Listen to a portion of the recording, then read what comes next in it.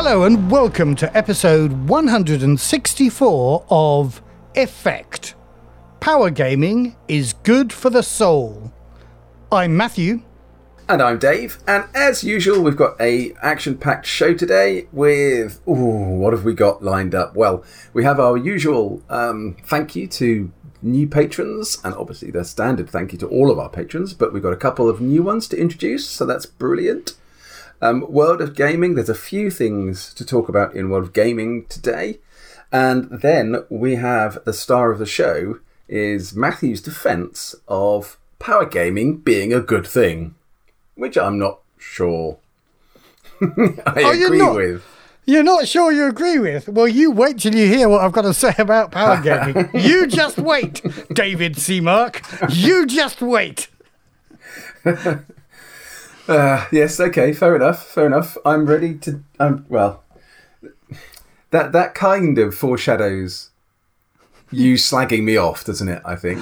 In some way. May do. No, I'm not a power gamer. Well, let us discuss that after my piece. I'm not Andy Brick or Dave Webb or John Lerner or any of the others who are power gamers. Now that's gonna piss Andy off as well. Remember, he's one of our patrons, so even if we edit this out, he's going to hear this. I know I'm actually going to, in defence of power gamers is my piece. In defence of Andy, I would say that he's not a power gamer. He's just a git. I don't think... You had to say that when I'd just taken a sip of coffee, because that was nearly all over my computer. No, I'm gonna. So when we're talking about power gamers, we're talking about people that really optimize their character to be really good at generally one thing, generally combat. They're min-maxers, might be another word for it. Yeah. And to be fair, I don't think Andy ever did that any more than any normal person does. What he did is he always went off on his own and did his own stuff. And yes, that is true. Didn't cooperate with the rest of the party, which is why we've always said he's an adequate GM. And but that's true. But a terrible person to have as a player. So my comment might have been entirely unfair, but it did allow me to get a derogatory comment about Andy in early on the episode. So it's all right then. Excellent. So we've done that. Good. Andy, I hope you're listening. We got that bit out of the way. He was a little bit disappointed when we had an episode where we didn't mention him once. So I know. Well, I think next time when one of us mentions it, the other one should just say, who? oh. Right. Anyway, hope you're well, Andy. I know he's going through a bit of a tough time at the moment. Yeah.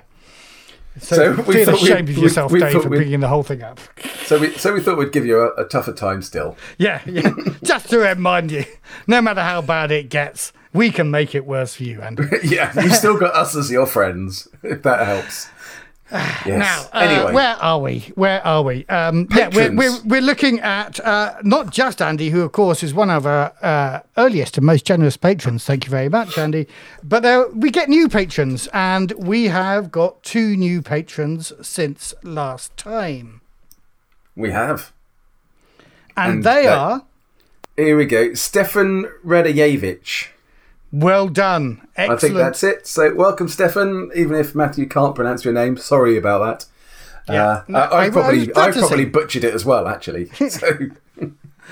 And we've also got the lovely Jason Queer AF. I think that might be a made-up name, Jason. That's her name there. Particularly because I know that you are actually the child of another one of our patrons, Thomas Bolton. So thank you. This is the first, multi-family patronage we have here. Multi-family? No. Intra-family patronage. Intra-family, yeah. Well, we do need to get everyone who's a patron to get all of their family members to become patrons too. But that's great. It's great to see you, Jason. We've had Jason on the show. He's been involved in the War Stories thing that Thomas did, and obviously has been involved in Night Witches, which you guys were playing yesterday. They're a great player, and it's fabulous to have Jason on board. It's brilliant. Yeah, thank you. Welcome, Stefan and Jason. Cool. Now, what have we got in the world of gaming? Well, I guess we start with the sad news a couple of weeks ago, nearly a couple of weeks ago now, isn't it, that Steve Perrin sadly died.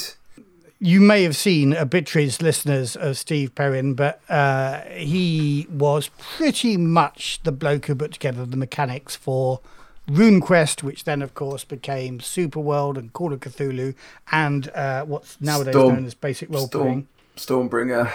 Stormbringer, great games. Yeah, and also, and this is slightly more specialised, he was one of the kind of founding members of what's called the Society for Creative Anachronism, which is a group of reenactors who didn't want to be tied down to reenacting any one period. And so they all get together. And then they created, actually, before role-playing games, they effectively created live-action role-playing in a way, in that they all give themselves great titles, and every group is effectively a kind of province or country of a redrawn map of the world with all the fun bits of history forefronted and all the crappy bits like the Black Death hidden away in the background, and everybody has fun hitting each other with sticks. That was one of the reasons why the combat in RuneQuest is so simulationist, because Steve Perrin came into it having been hitting people with sticks for some time. And so knew a little bit more than simply let's take this value in fighting versus this value in fighting, and try to add a bit more actual fighting into it. Indeed. So sad news that another one of the greats is gone, I guess, isn't it? The great old ones, yeah. But unlike Call of Cthulhu, the great old ones are not eternal. Sadly. And yes. So let's move on, shall we, to happier news? Yes, indeed. And we've got Kickstarters. Blood March. Yes. Yep. So I think that's finished now, isn't it? It did. It finished last night at about 8 o'clock. So as of recording, so this is we're recording on Friday the 27th of August. So obviously it's too late to kick in for that now. So do you know how much did it get in the end? It did pretty well in all the various currencies. Obviously, there will be an opportunity for late pledges when the pledge manager comes up, so it's not necessarily too late. But it did pretty well. It got 3,243,636 Swedish krona. So that's take a zero off that, and it comes out to be about £320,000. Yeah. It's not bad, is it? So that's not bad. But I think the really interesting thing is it got 4,339 backers. Which is more than the original Kickstarter for Forbidden Lands got. Well, I guess inevitably, as the Forbidden Lands love spreads and people start to learn about it who haven't otherwise perhaps heard of Free League games or any of these things before. I'm not sure so inevitably, because very often, if you look at a game where there's a core book involved, that gets a lot of support, and then the supplements don't generally get as much support in Kickstarter as the original ones. So I think this is, this bucks that trend a little bit. Yeah, maybe, but I would argue that as more people come to the world of Forbidden Lands, because Free League is getting bigger and bigger profile now, but still, there's a lot of gamers out there who've never heard of them. No, that is true. That is true, and so I think we should celebrate this growth. Absolutely. Not trying to do it down. And so it's great. So I'm expecting an extra 1,000 listeners to this podcast. Spread the word. We know you're listening already because you're listening to us talking about you listening, but there's must be at least 4,000 other Forbidden Lands players out there who haven't necessarily listened to this podcast. So so spread the word, gentlemen. What we need to do is allow to get Free League to let it advertise the podcast on their Kickstarters. Yeah, I put it in the comments generally. Yeah. Okay. So How many people look down to the comments of a Kickstarter? Yeah, that's a problem. And of course, my Not many, comment disappears in all the many 841 comments they made on this. And all the others who are saying, listen to our podcast. No. I'm just about the only one saying listen to our podcast.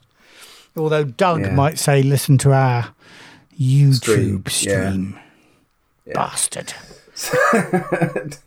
Doug's not a bastard. Doug's done some great stuff. Doug's a great bloke, yeah. But if we're going to slag Andy Bick off, we'd better slag Doug off as well. We want to. Oh well, maybe. We want to be equal access slagging off here at the Yvette podcast. Equal opportunity bastards. That's what we are. That's what we are, exactly. Yes.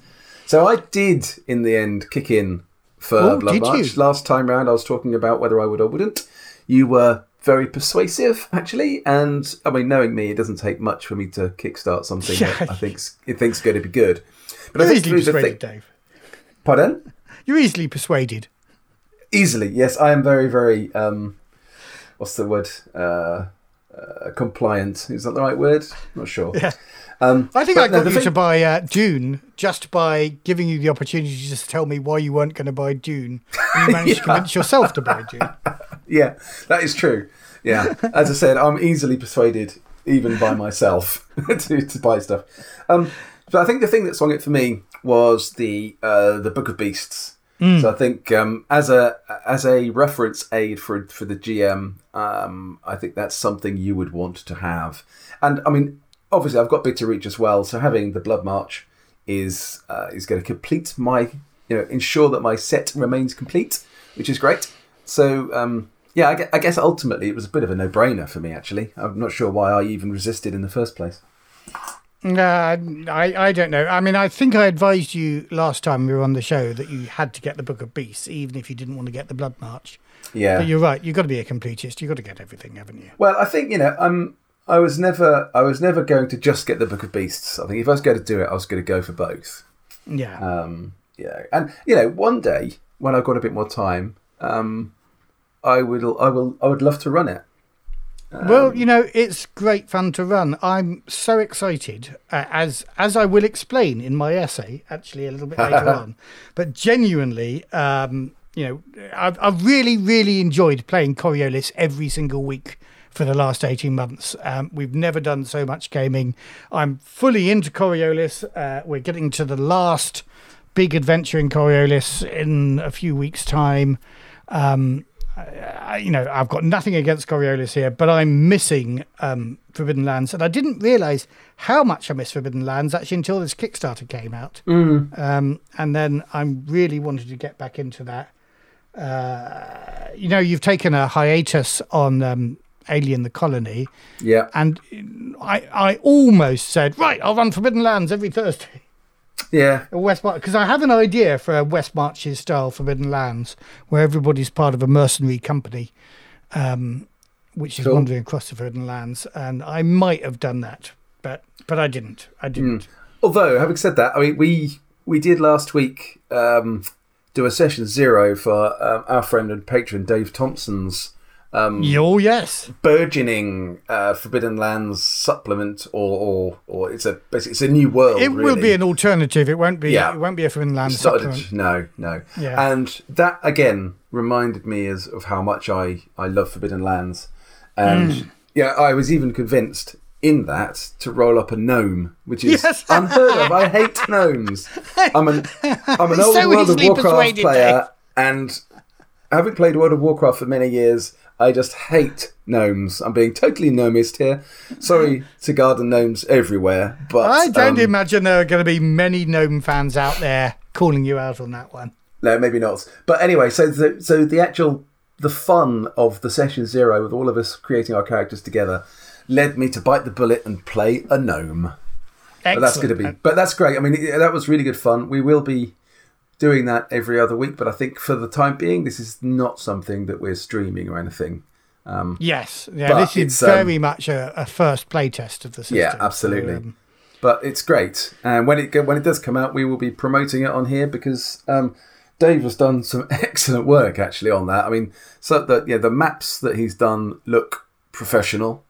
They are absolutely brilliantly done. there's so much new content. There are new kin, there are new paths of magic, there are new other paths, there are gods, there's loads. There's absolute tons. Yes. There's clerics. It's going to be very, very good indeed, yeah. Very good. I'm playing an Orc Blessed, which is a kind of cleric, and I'm already having great fun thinking about that. Except having been told off for your... He's not an orc, he's an Uruk. Having been told off for your choice of names, though. I have not been told off my choice of names. I said to everybody, "Are you comfortable with this name?" And one of the other players said, "On consideration, no, I'm not comfortable with this name." And did you see the amazing coincidence of the name? Of the name that you chose? Yes, absolutely. Yeah. Yeah, which means something in Swedish that is appropriate. So that's great, and I didn't even know that. And it's not rude, so even better. It's not rude. Well, yeah, you know me. I do like rude names, but there we go. I can live with that.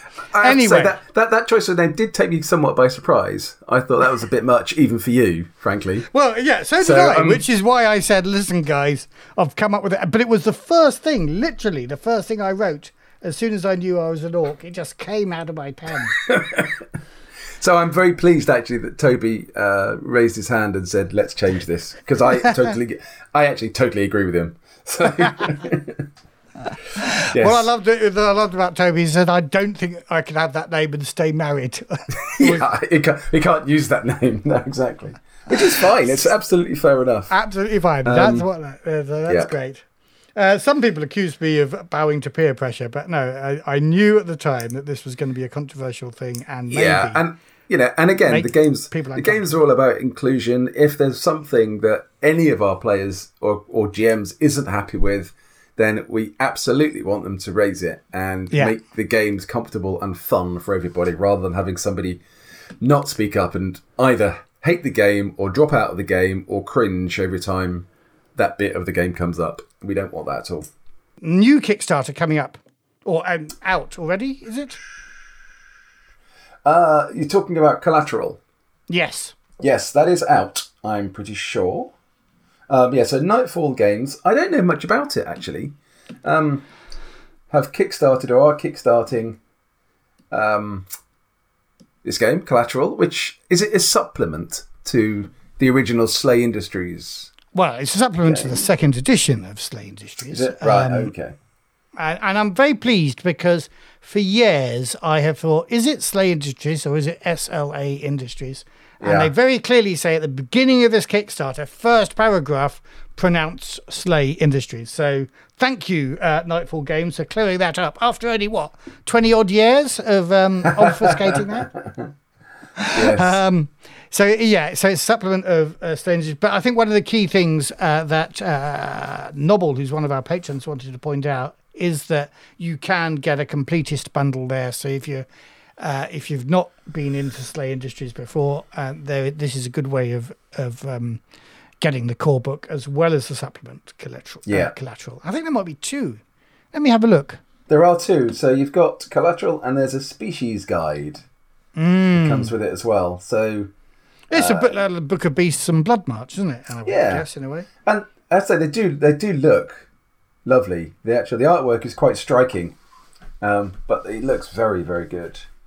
So I've never played an S5S game. I've read the rules for the quick start rules for Terminator and had a lovely chat with Jared Earl from Nightfall at UK Games Expo, which is a real pleasure to meet him for the first time. And he gave me the quick start of Slay, and I had a quick read through those as well. But I've never played a 5S5 system game. But I've heard. I guess the thing that I've really heard about Slay Industries is how good the world is, and how some of our patrons say it's, for them it's the best environment and world that they've ever played, which is pretty high praise, actually, isn't it? Yeah. I mean, those patrons also say that the system is. I'm just trying to be polite here, but I'm failing. It may be the worst system they've ever played. Okay, that's a bit. Ooh, that's a low blow. So yeah, I don't think we can judge because we haven't tried playing it. I haven't played it. No. But yeah, maybe not the worst system. I'm sure there are worse systems there. Oh, but I've come across apparently there's a lot of house ruling in Slay Industries campaigns. Right. I guess a lot of games have a lot of house ruling. But yeah, so as I said, I haven't played the actual system, so it would be interesting to give it a try and see how it plays out. But Collateral. So as of time of recording, 27th of August. There are 20 days to go, and they've already tripled their target. So they've got £31,000 so far of a £10,000 goal, with nearly 600 backers, and 20 days to go. So if you're a Slay Industries fan, or you're interested in giving it a look, particularly like you said, if you're able to sort of backfill on the previous through the pledge as well, that would be pretty convenient, wouldn't it? So you could get everything you wanted. So that is the Straight Out of Mini, or Mini, I don't know, which I guess might be something that people know if they've played the game before. Yeah. If you're new to Slay Industries, a starting operative just graduated from Mini and heading into Mort City for your first BPN. I'm sure this all makes sense to people who know about it, but actually you're writing to people who don't know about it because you're new to Slay Industries. That's what you say in your first paragraph. Sorry, I'm giving you a hard time here, but bloody hell, you deserve it. I have no idea what BPN is. This is the pledge for you. It contains the core rulebook, a GM screen with pullouts, both new source books, a set of 6 10-sided dice. I was going to say 10 6-sided dice, but that would have been a different game entirely. And a limited edition blue BPN coin, which is a Kickstarter exclusive. I like it when you get a thing in a Kickstarter you don't get anywhere else. Yeah. The pledge lets you the items listed below plus. Oh, sorry, that gets into boring stuff. Yeah, so that's £100 of English money, or the equivalent in your currency wherever you are. And you seem to get quite a lot for that, though. So I think that's pretty good value, actually. It looks to me. I think it looks like quite a good value pledge. I'm not sure you could go into retail and get all of. Well, obviously you can't get all of it because some of it's Kickstarter. But I don't think you could get the core book and stuff like that for a comparable price. Cool. Well, so check that out. Stuff. So there you go. If you've been talking to the guy who runs Nightfall Games, I expect we might be talking about some of their stuff some more in the future, hey? Absolutely, yeah. We could invite them on. Yeah. Well, I'm backing up. I've got a big list of interviews to do, though. We do have a lot of interviews. Maybe this will be a 2022 thing rather than, but we should wait and see. But cool. Yeah. But yeah, so if you're interested, go to Kickstarter and have a look, folks. Oh, War Stories. Yes. So you know more about this than me, Dave. So you tell me about War Stories. Yeah, I was just going to say that for those who are interested, the version 4 playtest rules have been put out on the Facebook playtesters group. So if you're interested, come along to the War Stories group on Facebook and put in a request to be a playtester, and you can then get access to that stuff. So we're quite a long way through the process now. The rules are they're not set, but they are the framework of the rules is pretty much there. There will be some tweaking, I'm sure, that we will need to do around it. But we're looking at either a sort of late Q3 or Q4 for this to be ready. Quite what that means in terms of what Alex plans to do around either Kickstarter or pre-ordering, I'm not 100% sure, but they're certainly looking at doing something either late this summer or early in the autumn about getting that going. I'm busy trying to finish off the campaign, which is great fun, and I say I've got a bit of a deadline to get that done pretty much in the next few days. So I'm going to be quite busy this weekend. But it's going well. And there's quite a lot of interest out there already on Facebook. So if anybody does want to get involved, then come along to the Facebook page and get involved with the conversation. Yeah, we should, I guess, specify that there is a sort of open access Facebook page that anybody can join. Yes. I mean, I'm sure you have to apply, to join, and they answer questions to make sure you're not a bot or whatever. But then there is also a War Stories playtesters Facebook group as well. So get into the main one first, and then ask if you can get into the playtesters one. Yep. And that's the one that's got access to the 4th edition rules. Indeed, yeah. Cool. Are we done with the world of gaming? I think we probably are. Yeah. Cool. Yeah, I think we probably are. So it's time to move on to my my Defense of Power Gamers. Power gaming. I am excited about Forbidden Lands. First of all, of course, we have the Book of Beasts and the Blood March expansions coming up. I also finally got round to editing the last session of our home game, which we recorded on our gaming retreat last year as October became November, just before the second lockdown started. Not only that, but we have finally found a date for another home game, Face to Face, in the middle of October, and I'm going to run Forbidden Lands again after almost a year. And a month after that, we'll be on retreat again, so I'm hoping to run 2 sessions of Forbidden Lands that are less than a year apart. Hallelujah! Or praise the icons. The Raven has shown the way. Don't get me wrong.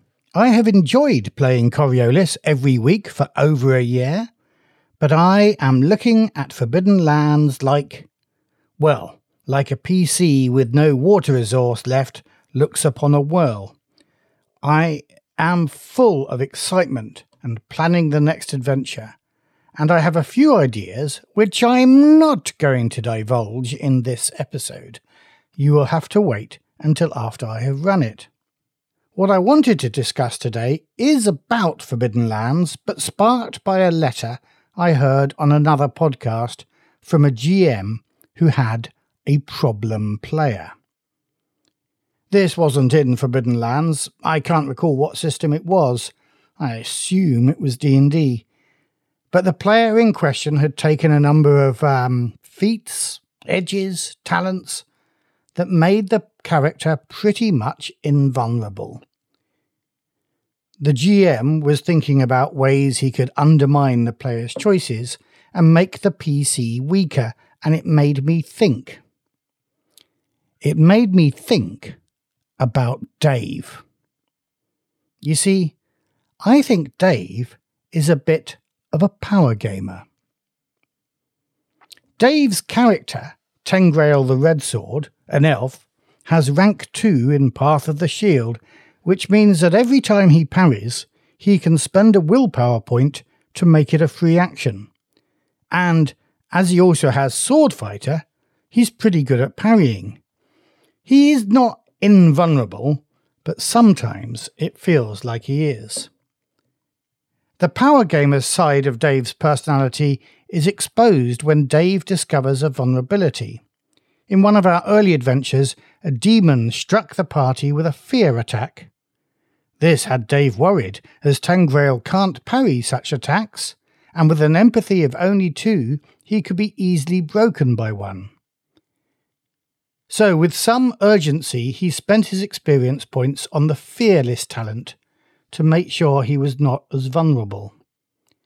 Now, because we get to play Forbidden Lands so infrequently, he and the others have not had a chance to earn very many experience points, and he's not Superman yet. But as I listened to this GM's concern about his player's character, I wondered whether power gamers and min-maxers should be considered a problem. You see, I don't think Dave is a problem. Maybe I should rephrase that. I don't think Dave's character Tengrail is a problem. Of course, Dave is, but he's my co-host. What can you do? By developing Tengrail the way he is, Dave is giving me easy-to-read signals about the sort of story he wants to play. In this cursed world of rogues and raiders, he wants to be that rare thing, a hero. I can work with that. Though this isn't a promise to make him a hero, as it's a cursed world after all. Listeners to the actual play will have heard his anger when the Orc Emperor Hroka refused to call him friend. When game masters complain about power gamers, they usually have similar issues. The first is often that the monsters of the world present no threat to such a character. Sometimes GMs express it slightly differently, that adventurers will hold no challenge for the character. More pertinently, they worry about power gamers taking spotlight time away from the other players. On Monsters, I don't think there is an encounter yet that has proved a pushover for Tengrail. I'm pretty sure Dave has felt more than once that his character might be in mortal danger. He and the others have learned to run away from many of them. OK, we haven't played very much and the PCs don't have much experience, but the only time Tengrail has defeated a threat more easily than I expected was when he faced off against Hroka's champion, Ult, and struck him down in one round of advanced combat. It may be that if Dave spends his experience points well, he may soon make Tengrail properly invulnerable. But is that a bad thing? It means only that combat won't take as long, and surely that's a good thing. Having a highly effective combat character only becomes a problem when that character's player starts getting bored with combat. On challenge, well, Tengrail may not be challenged by the likes of Ult, but there are many other things that will challenge him. Skills that he does not possess that might be tested, or objectives he cannot achieve through combat. Dave has already expressed frustration that his character is not getting rich quickly enough, so that's just one of his challenges. Earning praise from the Emperor Hroka turned out to be more challenging than he thought too. And sometimes sorcerers will prove challenging, like the young-looking necromancer that was able to magically grasp the elf's heart and squeeze. The more valid complaint is about such a character taking spotlight time away from the other characters. Given that, for those who've listened to the very last episode of A Ruby for Hroka, Gorma and Isambard had very little to do while Tengrail mashed Ult, it is my biggest concern. But that's on me as the GM. I have to think of all my players' characters, their hopes and ambitions, and give them challenges and storylines that match their builds too. That might mean sneaking challenges for the Goblin, and trading challenges for the Halfling Peddler. So in the last session, after sessions involving trade and sneaking, the focus was on combat, yes, but thanks to Tengrail's abilities, the combats lasted only long enough to entertain and not to bore any of us. And indeed, the first, with the Ent Clotilda, presented enough of a challenge for Dave to think that Tengrail might be in mortal danger. In the next session, maybe combat will take a backseat to trade and another character will get a chance to shine. So, Game Masters, celebrate your power gamers and min-maxers. They make your job easier and more fun. Don't waste time trying to think of ever more deadly opponents for them or ways to nerf their powers. It's only a problem if the other players are getting bored. And when it's that sort of problem, have a proper grown-up conversation about it, out of game time. Devoting all your GM energy nerfing or trying to kill the power gamer's character only focuses the spotlight on the problem player. The other players don't want to watch a power struggle between you and the power gamer. They want you to turn to them and give them fun things to do. Well, fuck you. No, I don't really it's mean in that. defence of power gamers like you. I'm not a power gamer. I'd like to. So, well, okay, that was a very interesting essay and very entertaining, and it's raised lots of issues. So first things first, I would say that in playing Tengrail, I haven't for a second considered myself to be in any way power gaming. Now, Now let me explain. So, Right, yeah. I think Let us sit in the court of public opinion here, and our audience can judge. But Yes. make your case. with Tengrail. Actually, with power gamers. So I see in my mind a power gamer is someone who makes themselves more powerful over the other players and puts himself in the position of being the fulcrum around which the rest of the group has to work. And I think and is the character that can just kill her with one swipe. Now, in my defense, with Tengrail, I took a specific choice, a role-playing choice, that because of his one of his background things is I'll never desert a friend. Your pride, I think. Yeah, it is, isn't it? because of his history, having been the only survivor of his unit that he commanded.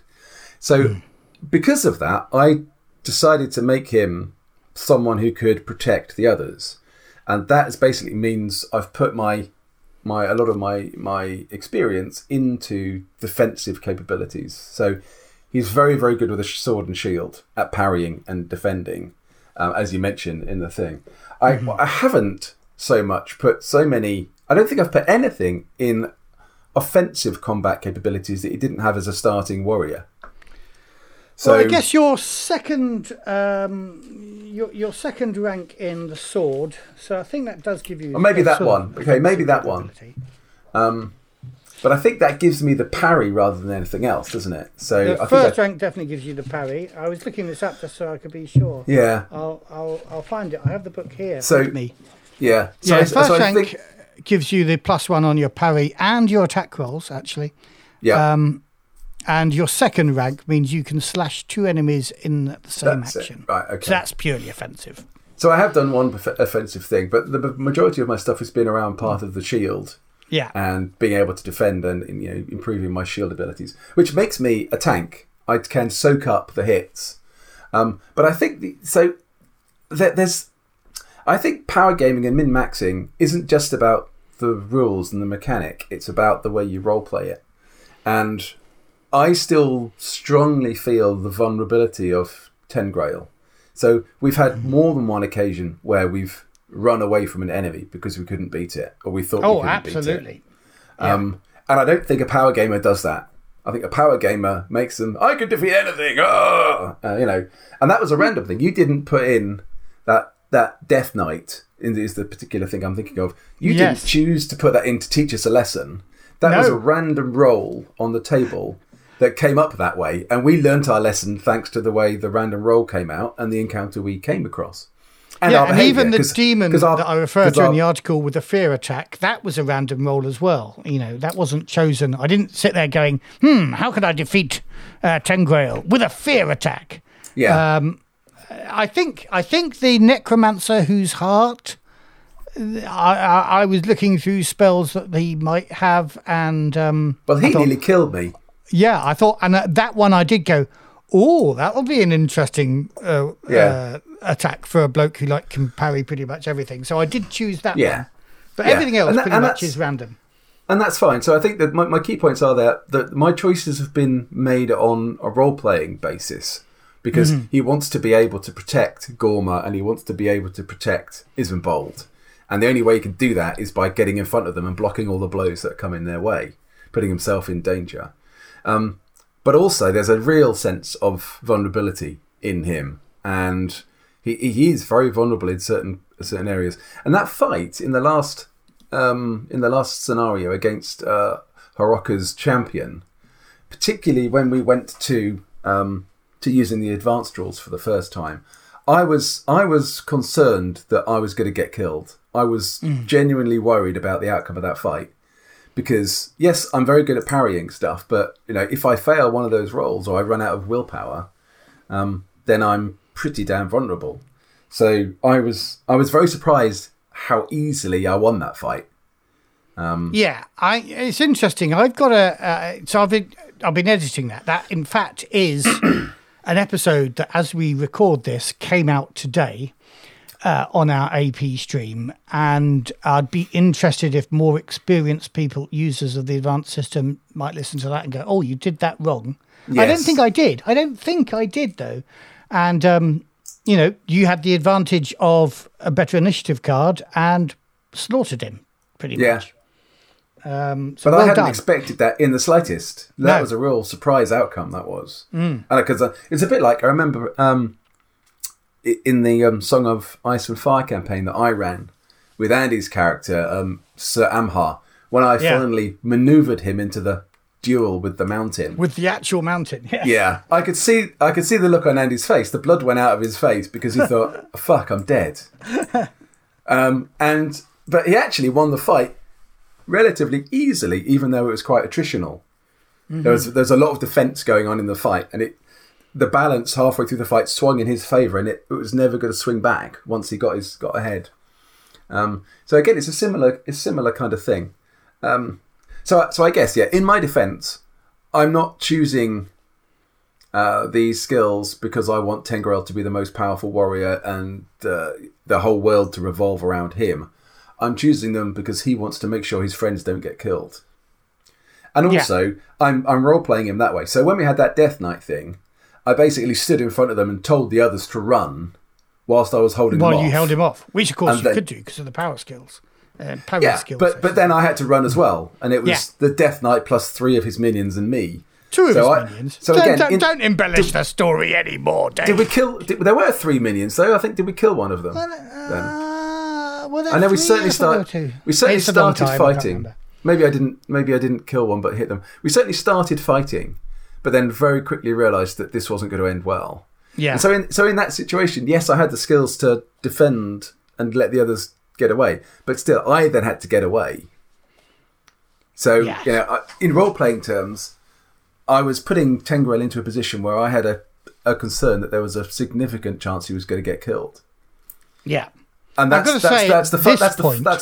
fun of it, because if he had died at that moment, I'd have been disappointed because obviously I love the character, but that was in character. That's the risk you've got to do. Yeah, that's what he was there to do. Yeah. One of the things I really love about Forbidden Lands is you have only got 3, 4, 5, maybe 6 hit points. Yeah. And a decent blow from anybody can get rid of 3 of those like that or more. Yes. So as a player, you are aware, and not just you, all the players are aware that they might die with 1 decent strike from somebody like that Death Knight.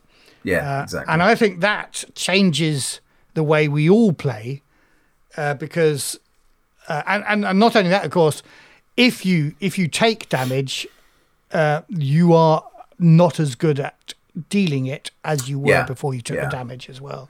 So I think the other thing I would mention there as well is that in that fight, I had quite a lot of willpower stored up, and I burned through it really fast. So if that fight lasted another couple of rounds, my ability to defend myself would massively reduce. So it is reliant upon having enough willpower to be able to use those abilities. Yeah. And so therefore, I could hold people off for a certain amount of time, but the time will come where I just get overwhelmed. The other thing I'd point out was the standard joke that we had in every fight we were fighting, like the one we did against the Griffin earlier on in the campaign, was that I couldn't hit him for fuck. And I was just beating them up, and then Tony came along and whacked him with his axe and killed him. So who's the power gamer there then? Because I can't kill him, but the bloody halfling comes along with his little stick and kills them. So, so I think, let's get the balance right here. But I think the other thing that I'd say... Sorry, go on. Sorry, no, I was going to say, I think this is particularly in mind, and I've accused you of being a power gamer only because of that last session. And this is actually, to be fair, you did want to involve the others in the fight with Alt, and I wouldn't let you because I wanted to try the advanced combat rules. Yeah. Yes, and I was very conscious at the time of actually, this half an hour is going to be really boring for them because they've got nothing to do. Whereas actually the fight happened quite quickly, and I think they were both interested in seeing how the advanced combat rules worked. So it wasn't like they were twiddling their thumbs waiting No, you know, and waiting it for was us to get only a bit of the story out of the way. around. I would have. They could have had an action where they would have attempted to do something, I'm sure, and I would have sent some minion orcs to stop them. But they didn't get that far because you killed him so easily. Yeah, which was great. And the lucky dice rolls, and particularly lucky draw the card, so you got initiative. Nothing wrong in the way that story plays out. I'd be interested to listen to that again, actually, and remind myself how lucky my roll was. Was it just a lot of luck that led me to do that, or was it actually something that I would expect to happen fairly regularly under the same circumstances? So again, that would be an indicator of, was the outcome an outlier, or was it what I should expect? Because then, if it was what I should expect, that makes the character a bit more of a min-maxed character in that sense. Yeah. Now I don't. So again, my recollection, I can't actually remember the damage you dealt, but I think it was pretty good. I think you got 4 successes or something. So that's not a bad roll, though, not bad, is it? But I think the real luck was in the initiative draw. I think going first. Yeah. Yeah. Yeah. And as I say, I'm not entirely sure whether I then applied that initiative in the way it should have been applied in the advanced rules. And I do keep meaning to sort of listen to it again with the rule book open and see, did I do this right? Yeah. But I haven't had the time to do that. So it might have been a screw up on my part as a GM. But it told a good story. I love the idea of this apparently scary champion facing up to you and you just mashing him. That was fine. And then, and that is my defense. Even if you won't take the mantle of Power Gamer and wear it proudly, this is why I think Power Gamers can be good at a game for a scene like that. If you imagine, you haven't read any of the first law books by Joe Abercrombie, but Logan Ninefingers is a character who will win a fight. Pretty much, every time you do it, then put him against all sorts of things, he will win that fight. He's only one of the characters in that book, and I think he's probably, he's a fan favorite character, but he doesn't get more book time, and you don't have whole novels of him fighting loads of people and winning, which would be boring. There are other things he's not so good at, and that shows. Yeah. So I think there's 2 other things I'd say about that. One, I think if we'd gone into that encounter and that fight with me knowing that there was no chance that I was going to lose, then that's power gamed. Yeah. Because I went into it seriously worried that this was going to be the end of my character, and maybe I'd been a bit over bravadoed, in the situation and getting so angry about the way they'd treated us after what we'd done for them. And I've had other characters die for that. So my character in Tony's Star Trek campaign, Captain Sulu, the grandson of the great Sulu, got very angry with a bunch of Klingons and challenged them to a duel 1-to-1 and got killed, got a knife shoved through my chest, and he died. So I guess I have as a player I have a history of making a stand and then it not always turning out terribly well. So in that situation, I was unconvinced I was going to come out of that unscathed. And then the other thing I was just going to say, a bit more of a broader point. I think the worst element of a person that you would call a power gamer is their attempts to gain power over the other players. And we had a period back when we were in our sort of, I guess, late teens, early 20s, where we had a couple of players in our group that would do that, particularly in Traveller games. And I guess this is where my unfounded and unsubstantiated accusation against Andy came from early on, and it was wrong, because there were a couple of people in our group who were like that, and who would then out of game work on plans and plots and traps and stuff to make sure the other players were going to be in their thrall at some point or another. I'm thinking particularly about John, who, the first thing we'd do is we got our crew together and, got our ship. And the first thing he'd do is, right, I want to change the security systems of the ship so that on my code word, everybody's gets locked out of controlling any aspect of the ship until they do what I say. Yeah, exactly. That was his style of play, wasn't it? Yes. Although it didn't do him any favours. I remember him being blown up with a grenade in a car that everybody else left. I remember my character when I was away. Andy might be a power GM here, because my character in that game was pretty much good at shooting. He had something ridiculous for Traveller, like level 5 in pistol, and the drug slow, which made him move really quickly. And I remember at some point in one of John's frequent attempts to take over the ship, Andy, as GM, just had me turn around from the pilot's chair and shoot him when I wasn't even there to play the game. So Dave often got killed as a reward for his power gaming. Yes, no, not that's Dave, true. John, I mean. John. Well, and Dave did as well. Yes. But, yeah. Yeah. So, yeah, it's...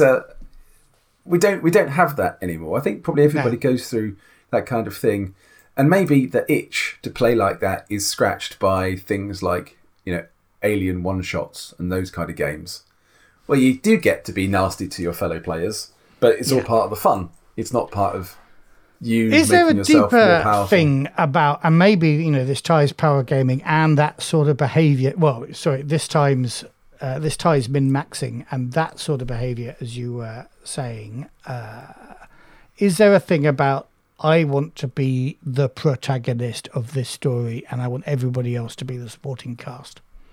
I think there's definitely something about that. Yeah, I think the worst power gamers are trying to get like I said earlier, they're trying to become the fulcrum around the rest, around which the rest of the group has to work. And that. I mean, there are some games where there is a risk of that inherent in the game itself, because one of the characters is going to be in a position of authority. So, you could say for Coriolis, you might have the captain of the ship, or Star Trek, particularly the captain of the ship. In others, there might be, I don't know, it might be designed in the way, or designed that the group might turn out that one of them is in a position of authority over the other. Take, for example, Emily's character in Your Versen with mine, because I'm her butler. So, but actually, the way the players play it, you can play out that relationship without it stifling or stymieing any player's sort of latitude for role playing or latitude for their own agency in doing something. Because I think there's a difference though between authority and being the protagonist of the story, because we think of a lot of the characters we've played where there's been an authority structure that hasn't made them the automatic protagonist. So Tony, no, that's true. When he was Prince of I can't remember what House Orca. House Orca. Yeah. He was not by any means the I mean, no, we were equal in our protagonism. Yes, and in fact, he wasn't very authoritarian either. Emily, as you say, in Vaesen, even I don't feel you as effectively captain of your ship in Coriolis. You don't have any particular authority over your co-detective. Yakub. No, I don't think the ship in certainly in that campaign carries any authority whatsoever. It's just a means of transport. Yeah, just like I own the car kind of thing. And whereas you could argue that in the original series of Star Trek, you can argue that Kirk was the main protagonist, and Spock and Bones were two sides of his id and ego. But in the later series, it's very much ensemble, and they made the point in early Next Generation when the captain wanted to go off and say, "Right, I'm being the captain, and I'm also going to do the adventure on the planet." And the first officer said, effectively, "No. Captain stays on the ship. Any adventuring to be done on the planet, that's done by me." Although, of course, Picard throughout the later series then did take more and more of an action role as well. But anyway, that's by the by. Okay, let's just touch on one thing, though, about screen time, as it were, which I think could be or spotlight time, you might call it in role playing.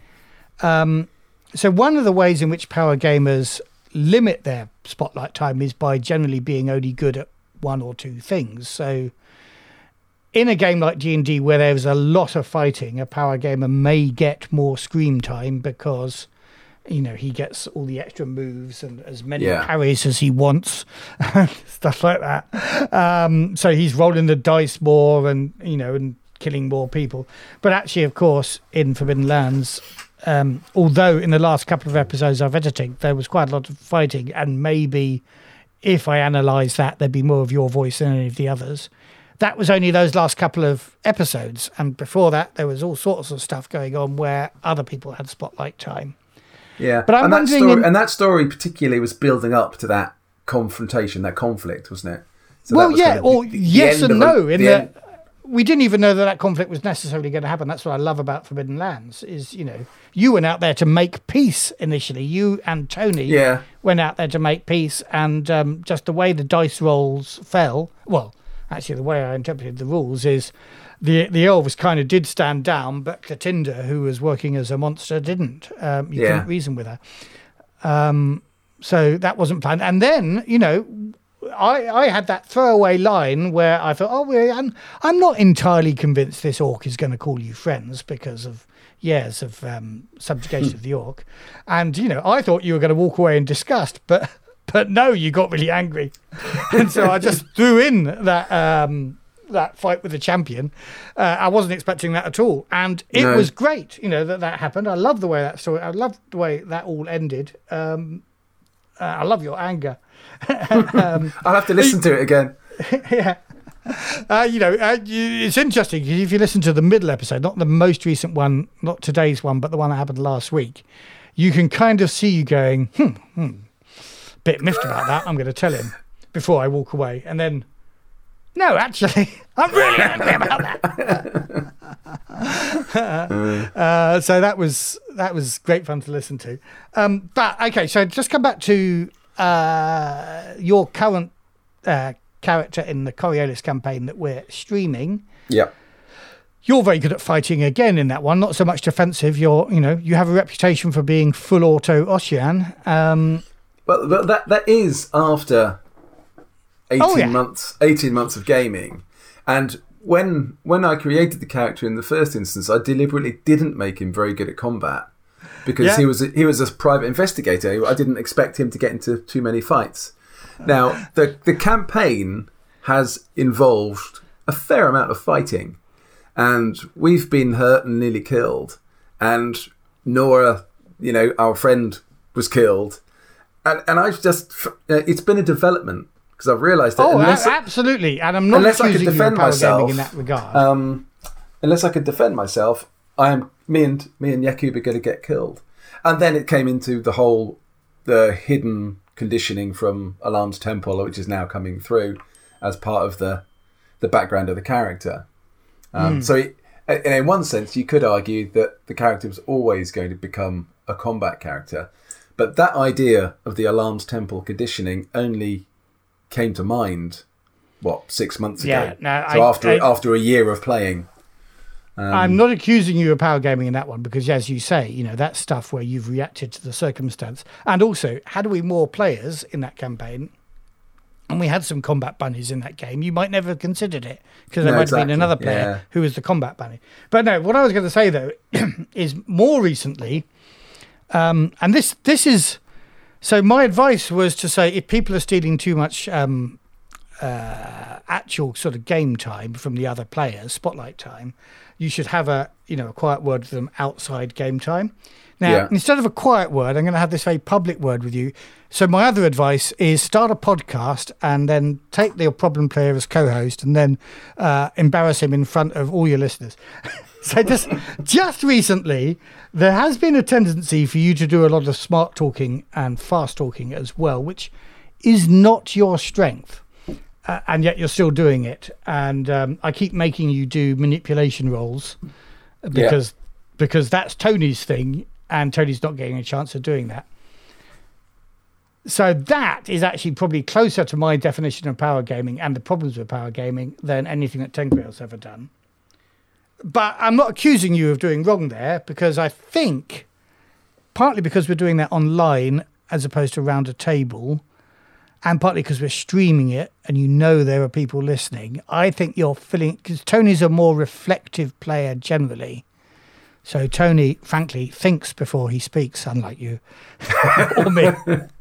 It's good that one of us does. I think that might be you, Dave, filling in the silence there because the game's going. What's your impression?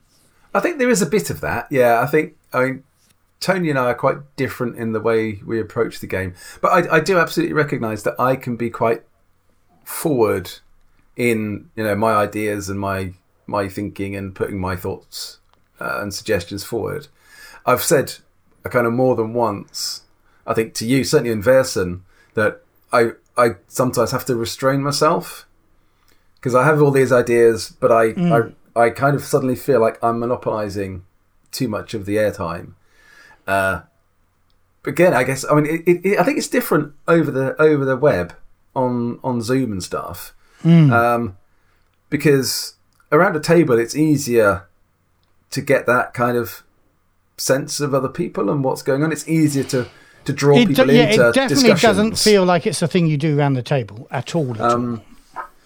But I think so. Yeah, I certainly remember saying to you, look, if I'm being a bit too forward, then give me a nudge and tell me to shut up. Yes. Particularly if we're playing with people that we don't know very well. So, like the first time we played Versen, where I hadn't played with certainly Emily and Tom before, and I might have only played with Millie once or twice or something. It might be very difficult for somebody else to say, "Shut up, Dave." Yeah. So, yes. but I think I'm like that though, because I kind of remember going back to when I was a teenager. Well, Andy Brick will remember this when we had the Exius and Terret D&D campaign. You do get players who are a bit more forward and front-footed, and I was definitely one of those out of our group there. So I don't know. Yeah. Maybe there's something about me that I'm very happy to get involved and take the lead a little bit, but I just need to make sure that in doing that, I'm not stopping others having the opportunity to do the same. But yeah, I think your conceit in Versen of being the butler was a great choice, because of course that does immediately have you deferring to another player, at least one other player, if not all the other players, even if you have a clever idea and you say, if I may take the liberty, ma'am, why don't we do this? But you're kind of then saying to the other players, okay, I'm going to put a suggestion on the table, but you guys have got to do something about it. So that's, I think, I don't think that's been a problem at all in Versen. It's where you and Tony are peers in Coriolis, and I'm just noticing in the latest sessions, you doing more of the talking.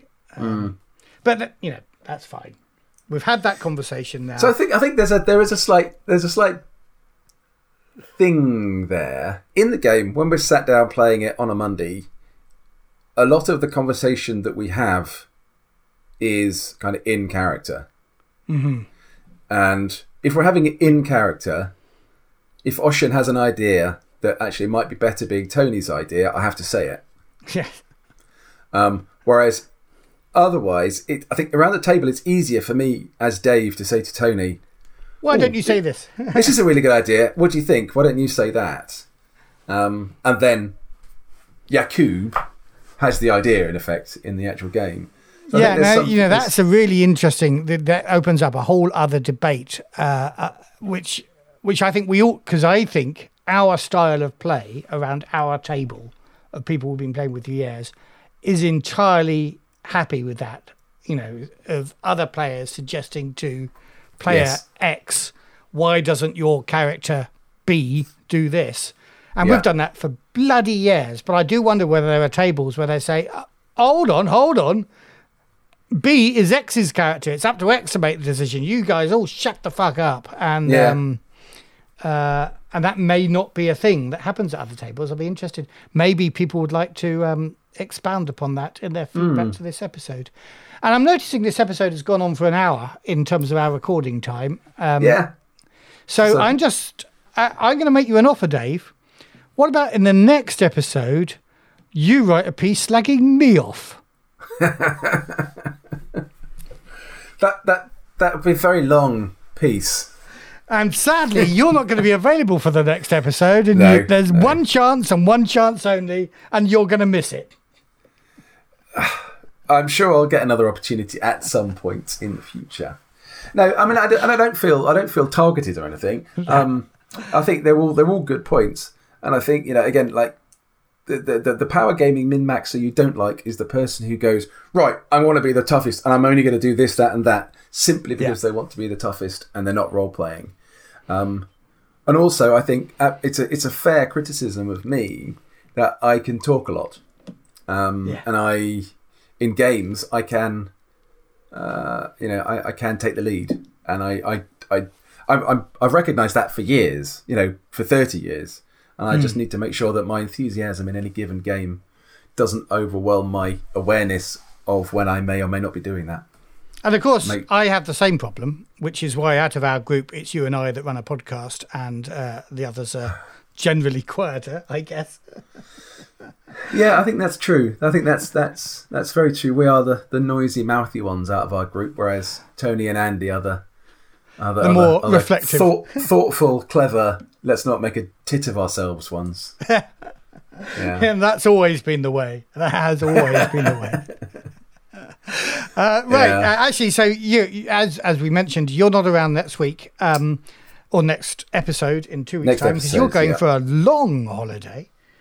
Well, I'm going for a 12-day holiday whilst my boys house sit and look after the dog. Excellent. Which will be good. Nice. I'm glad you're getting away. And you're actually jetting off to foreign parts, which is great in these times. Assuming you don't get a positive COVID test in the next week. Mm-hmm. Fingers crossed. Fingers crossed, yep. But yeah, so next time, sadly, I mean, everybody do listen, even though it'll only be Matthew. So I think we're going to do an interview, and then Matthew will play that interview out for the next episode. But still listen, guys, even though I'm not going to be on it. I know it's not going to be the same, but I think we're going to get twice as many listeners because all the people that have listened to one episode and rejected the show because of you are going to come flooding back as soon as I do the publicity campaign for this. Possibly. We'll see. We will see. Right now, though, it's time to say goodbye. Indeed. So it's goodbye from me. And it's goodbye from him.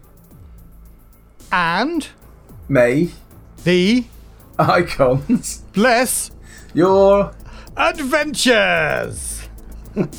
Cheers, guys. Bye. Bye. You have been listening to The Effect podcast, presented by Fiction Suit and the RPG Gods. Music, Stars on a Black Sea, used with permission of Free League Publishing.